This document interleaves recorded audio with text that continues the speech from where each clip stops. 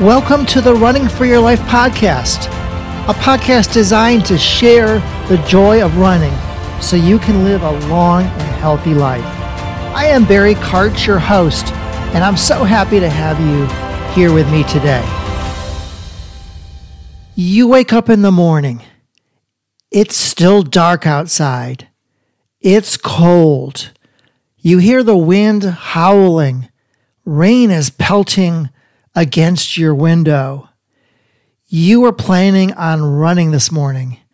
Your bed feels so nice, comfortable, warm. It's so hard to get up and get out of it. But next thing you know, you are on the floor, standing up. You have jumped out of bed and you're ready to go and get out the door. How did that happen? You know your why. You are able to answer the question, why am I doing this? You have to have a very good answer to that question. Why am I doing this? That's what will get you out the door to have a good, successful run time after time. I got to share a little secret with you. I am certainly no Superman. As a matter of fact, most days I don't feel like running. When it's time to get up and go, I'd rather not do it. But I always do it. Every single time. How do I get myself to run? Because my why is so strong. And that is what I think about. For me, my why is that I want to lead a long and healthy life.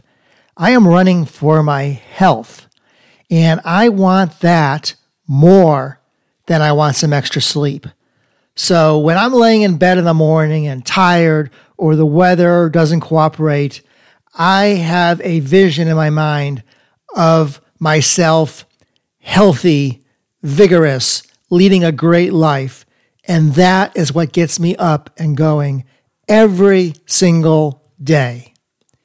You've got to have that 3D vivid image of your why in your mind, whatever it is. The answer to the question, why am I doing this?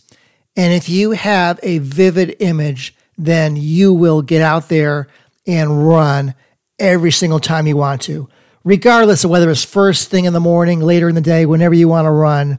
Because if it's later in the day, it's easy to get caught up in other things going on, feeling too tired and not doing it also. So you must have that vivid picture of your big why in your mind to get you going every time. For me, now that I'm older, in my 60s, my health is front and center because time is so precious, so much more precious than it ever was, because I have less days in front of me now than I used to, obviously. I have way more time behind me than ahead of me, so I have to value my days and try everything I can to enjoy them and make them as healthy as possible.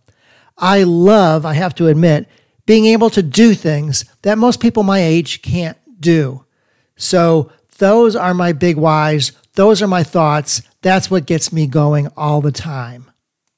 I am so thankful now. Thankful for my life. Thankful for my ability to run. Thankful for my health. I don't take anything for granted anymore because you just never know what can happen. And you can't control everything that will happen to you. Sometimes diseases come, ills come that are beyond your control. But a lot of things are still within your control. So I try to do all I can within my control to lead a long and healthy life. It is no longer, I have to run. It's not even, I get to run. Now, my thoughts are, I am a runner. It's become part of my DNA. After you do this for a long enough period of time, it's who you are. And you just don't feel right if you don't go out for a run when you plan to. Once I get started, The first mile is almost always the hardest.